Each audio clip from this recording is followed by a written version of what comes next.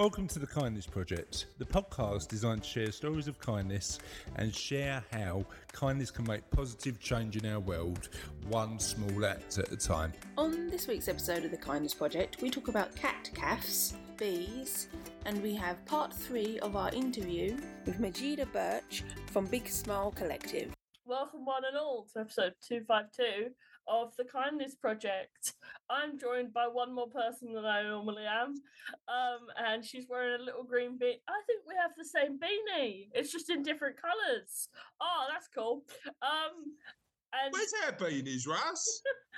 Russ doesn't need a beanie. He's got a hot head. All right, of course he has. That'll serve as Russell's introduction. Russell's got a hot head. Recurring listeners of the show will know such a fact about our dear producer Russ and his hot head. So face is telling everything. And we're also joined by Chris Dames, who doesn't have a hot head but also doesn't have a beanie.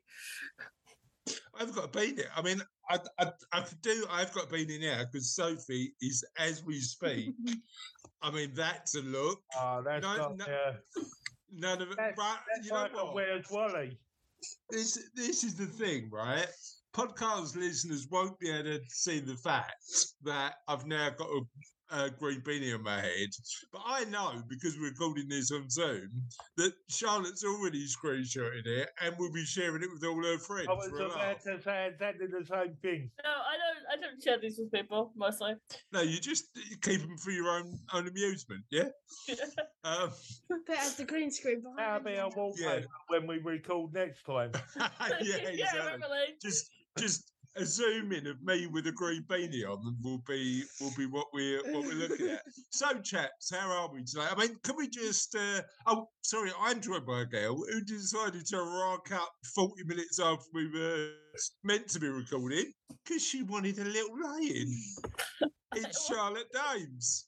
It wasn't that I wanted to lay in. I just wasn't awake. We didn't have the unit.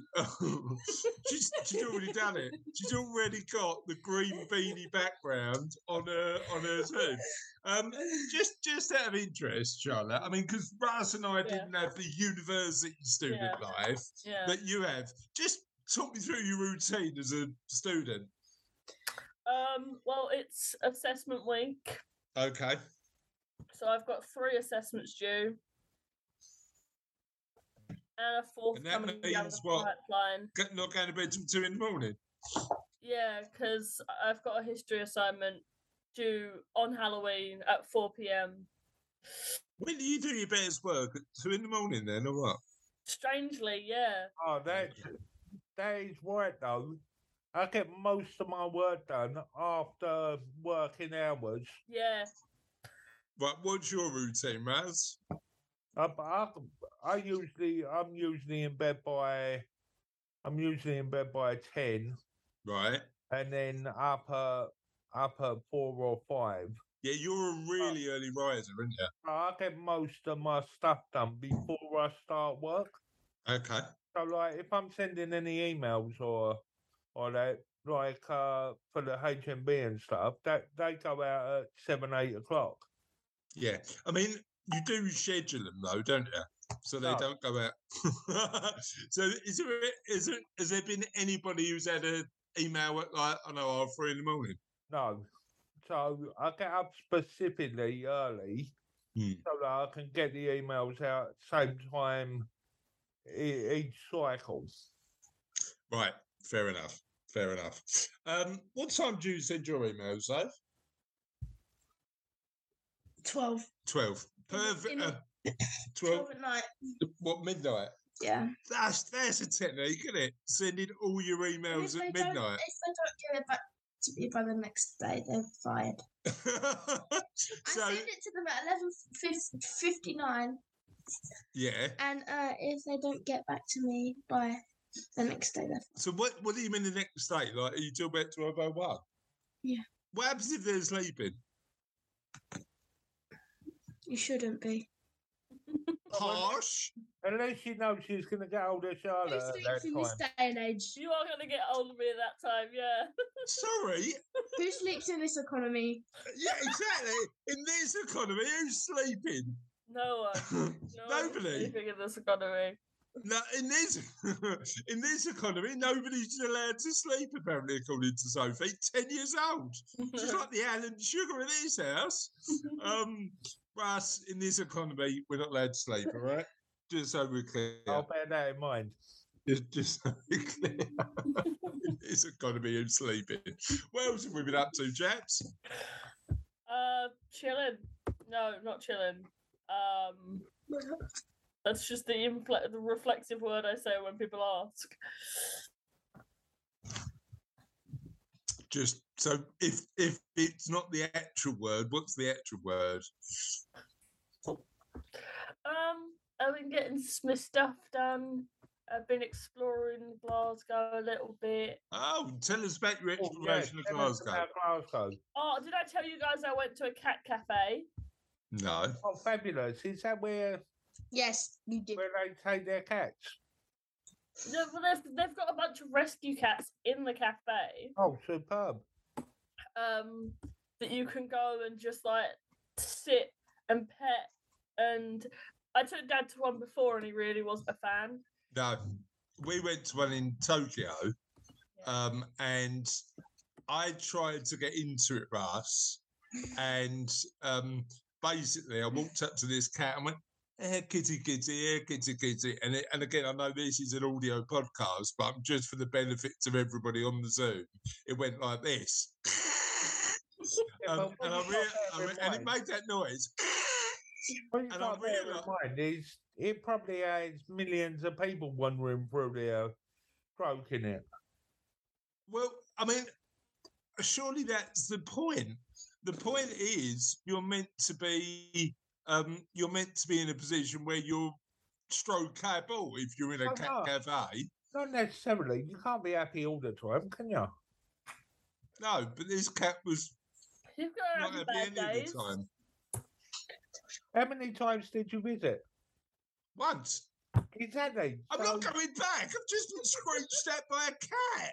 So you don't know whether the cat was just having a bad day or it is. Sorry, would you like me in my trip to Japan to visit the cat cafe every day for 5 days just to see the cat, whether the cat is a good mood or not? What you could do is look up the number for the cat cafe. Right. Phone up and ask. What, phone up and ask every single day whether the cat's in a good mood or not? Remember the name of the cat? I didn't ask its name after it screeched to me. What am I meant to... What's your name? Maybe it was saying hello in Japanese. I don't think it was saying hello. All of the cats really didn't like him. It was funny. No, cat cafes are not a great idea in my opinion. Give me a dog cafe any day of the week. Dog cafe I can live with. Yeah, but the dogs would eat the food, wouldn't they? All animals eat the food. No, but the cats are less likely to. Yeah. Anyway, so I am not convinced by the Japan. Charlotte, did cat cafes start in Japan? I think so. I'm not certain. Yeah, don't know. Okay, cool. Right. So what else have we got going on in our world then, chaps? I'm going out today. Right. Yeah, I'm gonna do it. Out. How's Mug of the Week going? Not great. I ran out of mugs. Oh. You've ran out of mugs at Mug of the Week. So what are you going to do? You need to go and source some more mugs, don't you? Go and get some more mugs. I'm going to pop a couple of posts on HMB about that. Right. So hopefully we'll get you some mugs of the week. That'd be good. Get you some mugs. Yeah. And what's your article been about this week on charlottedames.com? If I remember correctly, bees. I haven't looked this week, so... Yeah, if I remember correctly, it was feral European honeybees. Okay. And what about them? How they got to Australia, because Australia doesn't have any native honeybees. Oh, cool. Yeah. And there it does. How did they get... How long do bees take to become native? They don't originate from there. They've been there since like 1822.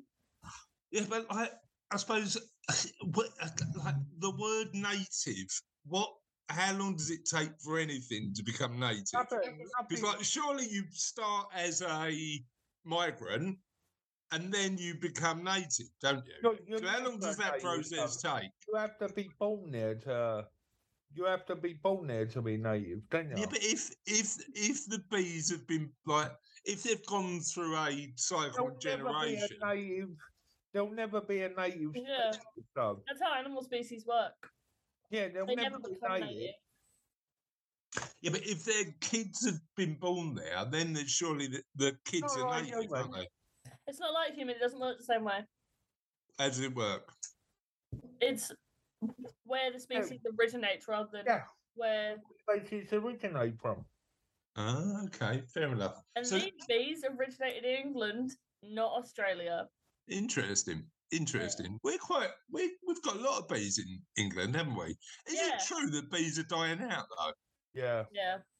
Not the feral European honeybee though, because they're killing owls. You know what place I don't want to go to? Sorry? Say that again? Not the feral European honeybees in Australia because they're killing owls and other animals. I've just got this image of 100 bees attacking an owl, but I doubt it works that way. It's a swarm either surrounding the heads and suffocating it or stinging it so much it can't breathe. Sorry, did somebody not tell me this was a Halloween scary version of the Kindness Project? Christ, why do they attack owls specifically? No, not owls specifically. Any large creature or even small creatures that try and enter their it's like territory. The Africanized bee. Yeah. Do you remember that time you poked a wasp's nest, Russ, and they chased you home? Do you remember that time? I wish you was still wearing your beanie, you know. Raz once decided it'd be a really fun idea. I think he was about Sophie's age to poke a wasp nest. I wasn't. I was about. How old is Sophie? 27. You were to poke a wasp. Last week. Yeah, last week you did it to poke a wasp's nest with a big stick just to see what happens. That's not what happened. Go on. Tell us the story. Where we lived, there was a big field. In the ground, somebody had already poked a stick in. All right. I wanted the stick, so I pulled it out, not realising that after wasp population of Canning Town was going to chase me across the field. But why wouldn't you just find another stick? Because that one was sticking out. It was too big. No, there's a reason it was holding the wasps in. How was I to know that? Because it was a wasp's nest. Sorry, is this just me, Charlotte? Sophie? Let's go back to cat caps. No, if a stick's a good stick, you take the good stick. I think no, you don't. Perfectly reasonable. No, you don't. Right. Okay, that's right. Damn the consequences for a good damn stick. You've got right. That's right. No, there are lines, right? The best stick in the world, right? A golden stick, right, is in a wall. This wall will come down, and on it, on the other side, is a lion, right? You don't pull the stick and let the lion out, do you? But how can you tell the lions there? You would, definitely. Wasp boy. Okay. How do you tell the lions there if there's a wall? There's a little glass window where you can see the lion. God, what if I'm not tall enough to see into the glass window? You are. Would you pull the stick out? Yes. You look through the window. And not for the stick, just to face the lion. No, you pull the stick out and you fight the lion with the stick. No, lion's too big. Right. Okay. So lions aren't that big. We have today established that both Russ, Charlotte, and Sophie are clearly missed their vocation as kamikaze pilots. stick-based, wasp-loving, lion-adoring kamikaze pilots of life. Unbelievable. I would pull a stick out of the wall and then I'd shove it up the lion's nose. Yes, I like that plan. And then How pull good? it out, and then the lion would start sobbing. What I'd like to know is what made that stick so good that you were prepared to get stung. Right, I didn't know there was a wasp nest there.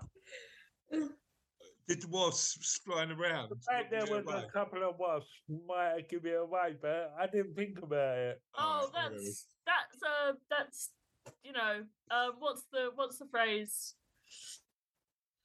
about how you can't draw conclusions from a set of Not very smart. Clearly, you don't know, Charlotte. Oddly enough, correlation is not causation. Yes. Correlation is not Just causation. because there's a couple wasps doesn't necessarily conclude there's going to be a wasp nest.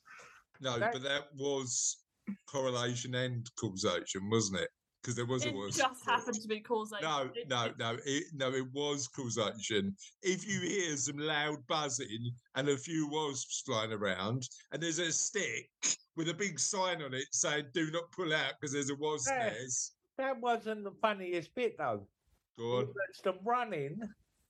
I was running. As they was stinging me, I was jumping. I'm running and jumping all the way across the field. I must have looked right side. You did. On that note, let's move on to Charlotte. Are you ready? Yes. Kindness news. Kindness news. We've got two of the Independent. The Independent did a article the other day talking about the most inspirational people and highlighting the amazing work they're doing in their lives and communities.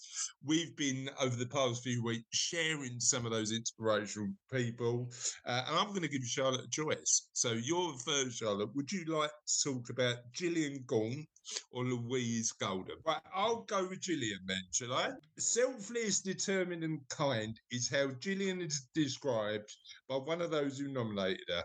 She really does put smiles on the faces of the people who experience severe disadvantage. Gillian runs the St Giles Pantry Service in Leeds, where subscribers pay a weekly subscription of £3.50 and in return are able to access affordable, nutritious food, as well as support and advice to help them move towards independence. The service aims to empower people to overcome barriers in order to break them from the cycle of poverty. Gillian, amazing work. Well done on that. Well done. Fantastic. You happy with that? I mean, genuinely, particularly when the cost of living is going up, poverty is an issue for a lot more of us now. And I think the more we can do and the more services that are out there to provide that, the better. I mean, you can argue that actually those services shouldn't be there because in a relatively wealthy economy, we should be doing more to support people. But the fact that people are kind enough to actually say, look, there's a gap here and I'm going to fill it, is really important. What do we think? Yeah, I definitely think it's important, especially at the moment, what with like everything sort of that's going on and sort of it being harder to sort of afford basic necessities, and it's like that shouldn't be a thing, but it is. And the fact that someone is trying their best to, you know, put in the work that to help people who need it is. Well, I just genuinely think that you need people just to take action, don't you? And clearly Gillian's that person. So do you want to tell us about Louise Golden? Louise Golden. Founder and Chief Executive of the charity The Together Project, Louise aims to boost well-being, reduce loneliness and foster stronger, happier communities through intergenerational experiences. Activities range from arts and crafts sessions that pair children with care home residents to a music group aimed at children up to 4 years old. They're grown-ups and older people. Louise works super hard to bring happiness to everyone, says one of the many people who nominated her. Some of my happiest moments have been at the Together Project sessions. Another says, Louise's contributions to communities and her positive attitude are truly inspirational. She lights up rooms with her beautiful smile and sense of calm. She's made such a difference to so many people's lives, and she is the embodiment of joy. Amazing. And you know what? Again, since the pandemic and what's been happening with that, loneliness has been a significant issue, hasn't it? Particularly in elderly people. So I think sounds like the Together Project is worth shouting about and talking about. Right, so is it worth reaching out to Louise and seeing if she'd come on the podcast and tell us about it? I'll email her. We'll work. Yeah, I'll email her. Fab. All right, great stuff. Thank you for that. And let's move on to part 3 of our interview with Majida Burch from the Big Smile Collective. Madge is a local business person I know really well, but does amazing work in the community. So let's listen to the last part of that interview. And I suppose I get the motivation to want to make it collaborative. How do you engage? Like in all the projects you've worked in, I suppose the big thing is... talking to people, Chris. Why do you see me at networking so much? By talking to people. Because if you talk to people and you know what they do, then when you're ready to do something, you know who to ask. And if you don't know, you know who to ask, who will know that so person. It's building your network, right? Yeah, and then and all the time within that network, thinking about what value you can add to people. Don't always be thinking about yourself. So I don't go around 100%. I go around giving things to people. Not saying I'm amazing, but I tend to try to help people, and then eventually someone helps you back, and that's where the collaborative bit comes in. Yeah, sharing information. That's right. We're big. If someone says, like, where did you get that print done? We don't go, well, we're not going to tell you. We go, our printer's great. Let us give you their number. And it's that kind of always being willing to help someone. I think 100%. That's the spirit. Everybody can do something, and everybody can get involved, and respecting everyone's contribution too. And I'm a firm believer in that, and I suppose my experience with that, like in my business life and running the podcast and sort of doing the other stuff I do, is just being constantly useful and helpful pays off. Because people just, you just build those long-term relationships of trust, don't you? That's the that's the key factor. Turning up and doing, knowing and liking and trusting someone, but it's also just doing the right thing. Just it is the right thing to do, and that's what this community work for us is really about. It's the right thing to do. It's not because we think, we've got to give 10% of our profits back in CSR or social value. It's because the community's struggling. Yeah, nobody can afford clothes. Isn't it nice if they can go and get a nice outfit for a night out? Yeah, just help him. And that's feel good. You've gone away with a skill and an outfit, and so we're sort of helping people when times are tough as well. Completely get that. And then on the website, it talks about sort of stitching the future, which is a phrase I loved when I read it on the website. But it is that, like, just incremental, step by step, getting there one step at a time to a place where there's fundamental change. Tell me a bit about that. Tell me a bit about where that comes from. Yeah, well, it's a play on words because the fact it's a swap, but actually the Big Smile Collective itself is going to go on to do bigger things, including incorporating the youth project we're talking about and lots of other things like the book we want to do. So although it's clothing at the moment, it is, as you say, it's finding a way to sort of get across. It's not just now, and it's small bits of change. And also, go back to the stitching thing, stitching time saves 9. If we can do something now rather than waiting until there's more landfill, there's more young people struggling. It's something about that kind of, just doing that little bit now and little repair now, just getting on with things. Where did the idea for the Big Smile Collective come from? So apart from the idea about the clothes swap, we didn't know what we were going to call it. So we had to kind of go out and we worked with a brand consultant who thought about ways, and she works with a lot of sustainable brands. So we also wanted to kind of get an idea and a brand that people could get behind. So I'm not going to lie, we had some help on this one. Normally we have to write it all ourselves, but the naming itself came from Lisa. But what had happened was we'd sort of got some ideas around where we should go with it. So we first did want to name it something around clothes swap because it made sense to us, but she asked us to pull back a bit and think of a bigger name that could incorporate, yes, the clothes swap, but anything else we then went on to do. And we're really pleased that she did that. Because in her name's Kate and it's style psychology, and she's also got a new brand which I will look up in a moment. But she basically came up with some ideas, and some of them had the name collective in, but they didn't quite work. But then Lisa had also had some ideas, so it's kind of a combination of all of that, and then putting something that we thought would have a ring to it. People kind of go, "Oh, that sounds quite interesting. What is it?" Rather than declaring everything in one go. And gotcha. The website was available. The social media. It gives you the opportunity to expand the idea as well, right?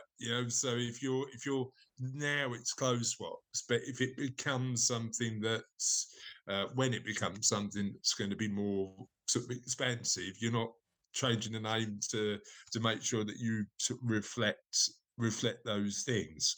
And it's a brand that the students or anyone else that gets involved can help us develop. So Lisa's done some stuff around the logo and she's created the initial imaging, but we want, again, around the collaborative thing, the students to design the flyers, the students to help with the website and the advertising and getting across the message, because if it's going to appeal to young people, the message also needs to come from them. So it's going to be co-design the whole way through. Yeah, and then talk to me about like the big future plans. Then you mentioned the book, you mentioned sort of the youth projects. Tell me what's the big plan, and then help me understand a few points on that. Yeah, so we'd like to open some more swaps. So that would be helping people to open them in other boroughs nearby. That would be like the first step with it. And also in Chelmsford, this youth project that we're putting together will be doing an arts award in unusual places, and eventually hopefully lead on to another book called The Thing About Youth, which will have the work that people have done with us on the arts award and maybe some other young people we've worked with.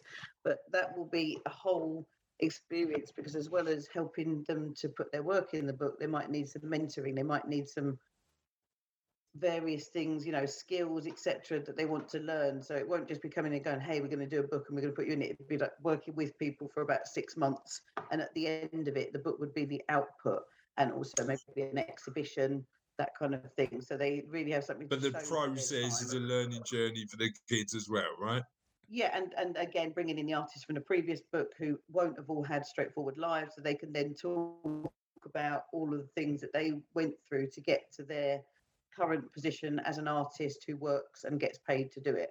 So there's a sort of living example there in front of them of how art can actually pay off, whereas a lot of parents will say, actually, why would you do art? There's no point. I mean, I know the college said to us when New City College got some copies of the book, because a lot of their teachers, about 3 or 4 of them, were actually in it by chance because they're the open call. But they were saying that they can use the book as a tool to say to parents, these people from this area are working artists. It's not just a dead end job, because there's a perception. Yeah, and there's nothing stopping people. Have that, like, I think we are moving to a world where people have got sort of just different aspects of their lives that they indulge, right? So that element of art art should be ignored because you've got other stuff going on in your life. Because I know a couple of the artists in your book, Steve B being one of them, and John Fogerty being the other, who have got day jobs but still love doing the art and indulge in all of that. So, do you find that people fall out of art because they consider it like when they grow up, sort of thing, because they consider it something a bit more frivolous. Is that what it is? No, I think it's a bit more practical than that. I think it's just Okay. that sometimes art doesn't pay in a regular way. So I suppose it's a bit like being an actor or an actress in that sense. Like, Yeah, you don't really know where your money's coming from. Sometimes it's good, sometimes you've got a lean time. And if they've got a family, I think what happens is a lot of people will end up going, I've got a family, I still want to do the art, but I also need to be able to feed my kids. So they might then end up having to do art half a day or art of the weekends, or they work out of a studio in their house and they don't have their own studio anymore, but they still practice the art, but they have to kind of balance real life and art. I think unless they've made loads of money by that point, and then they can go, actually, I'll keep my studio ticking over because I've got lots of people doing stuff and I'll take some time. You know, realistically, you sometimes you've just got to go, actually, whilst I love my art, I've also got to survive. And I think that's what a lot of people, and even someone else from the book, you know,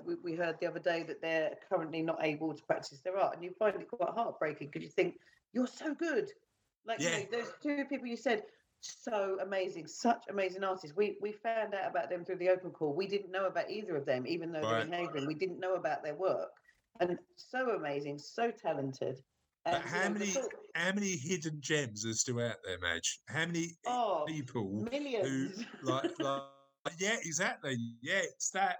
And I suppose part of the work you do is so great because it does give people who have been, you know, as you say, are secretly brilliant, right? Who are really, really good, but they're just not given the platform to showcase themselves. Yeah, and I mean, again, taking those two as an example, absolutely amazing work. You know, met them both at the book launch.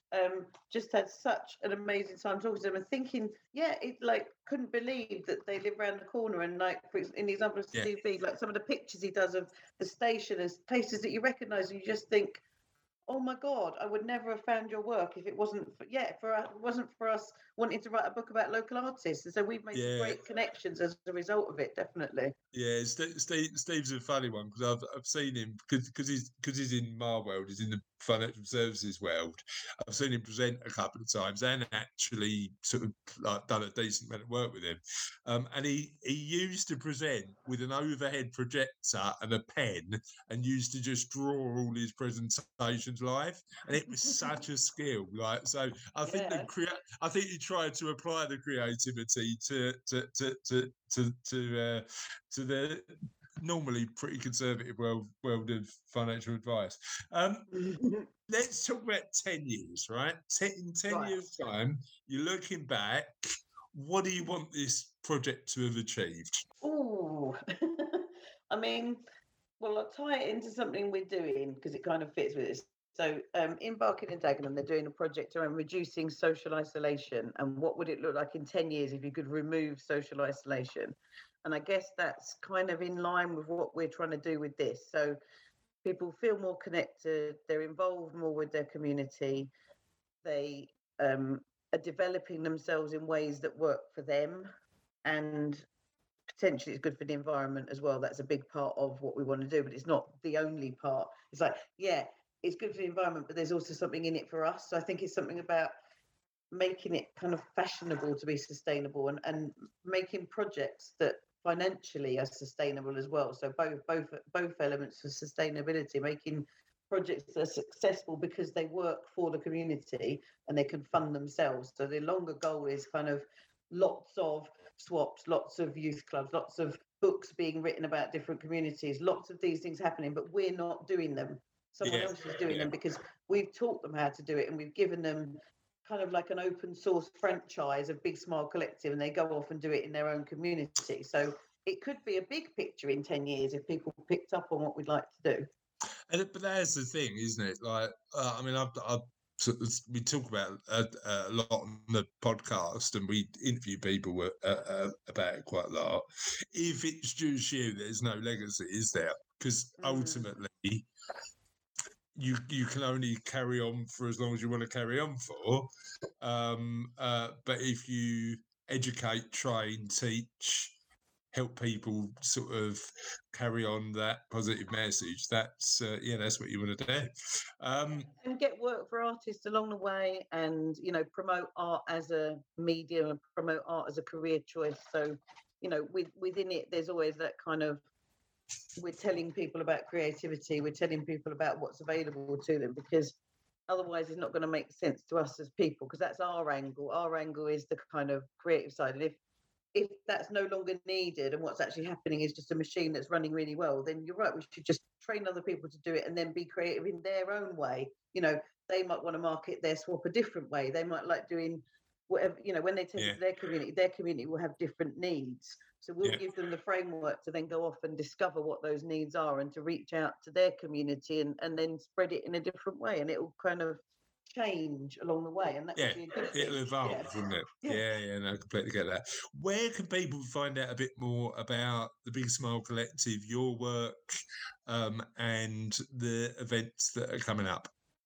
Okay, so the easiest thing to do would be to search for Big Smile Collective, or one word, or Brennan and Burch on social media, because we've got stuff across most of the platforms, or on our website we've got a page for Big Smile Collective where you can see the next dates that are coming up.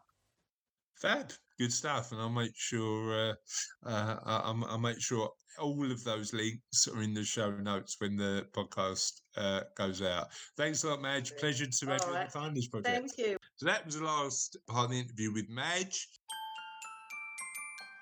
and 'tis the what, Charlotte? Here's the end of another podcast, but the end is never truly the end, and I don't know what we're doing now because we've taken. Well, we're not doing question of the. I am grieving over losing question of the podcast. Yeah. I love question of the podcast, but we need to find a really good bit of content to replace it with, which we haven't done yet. But one thing I do want to do is talk about the book. So we've got the Kindness Project book coming out very, very soon. And I've been, this morning, while I was waiting for Charlotte to get out of bed, I was reading the manuscript, because we are now at a point where it's going to print. So we're just getting everything done. And one of the things that I've been really enjoying is just relearning the lessons of reading the book. And actually, I'd be surprised when you do pick up book, listeners, which I'm pretty sure a lot of you will, is the amount of insight we had from amazing guests over the 5 years of running the podcast. And one of the things that we do try and do is not only share insights of how to be kinder to others, but we also share insights on how to be kinder to yourself, because part of it, and we have a lot of conversations, Russ, I'm sure you'd agree, about mental health, being, personal well-being, and just making sure that we're kinder to each other, but also kinder to itself. And the book is full of insights, not only to be kinder to everybody else, but to be kinder to yourself.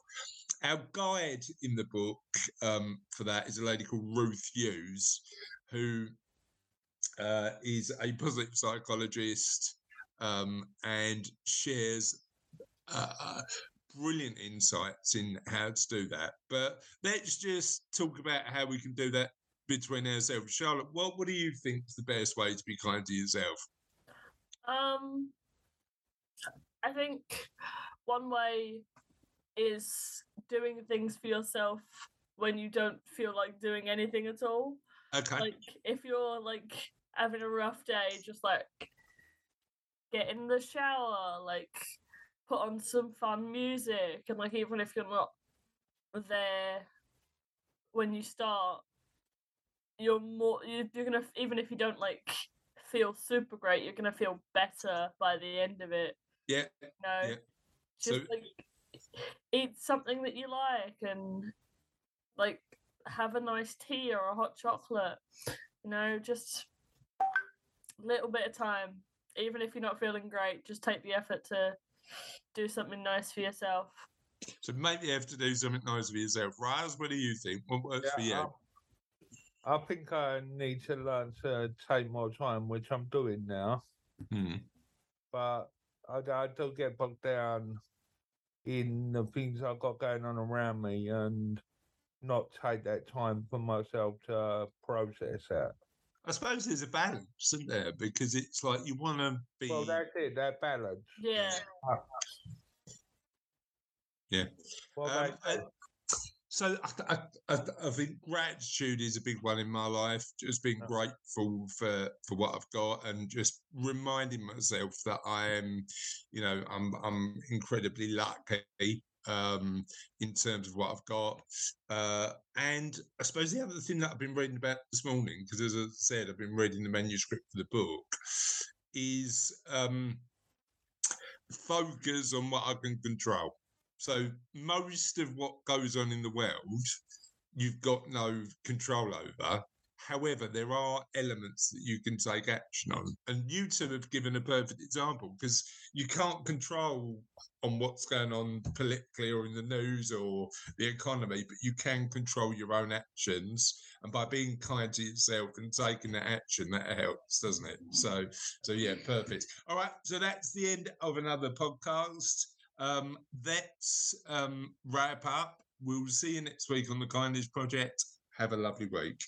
Bye. Bye.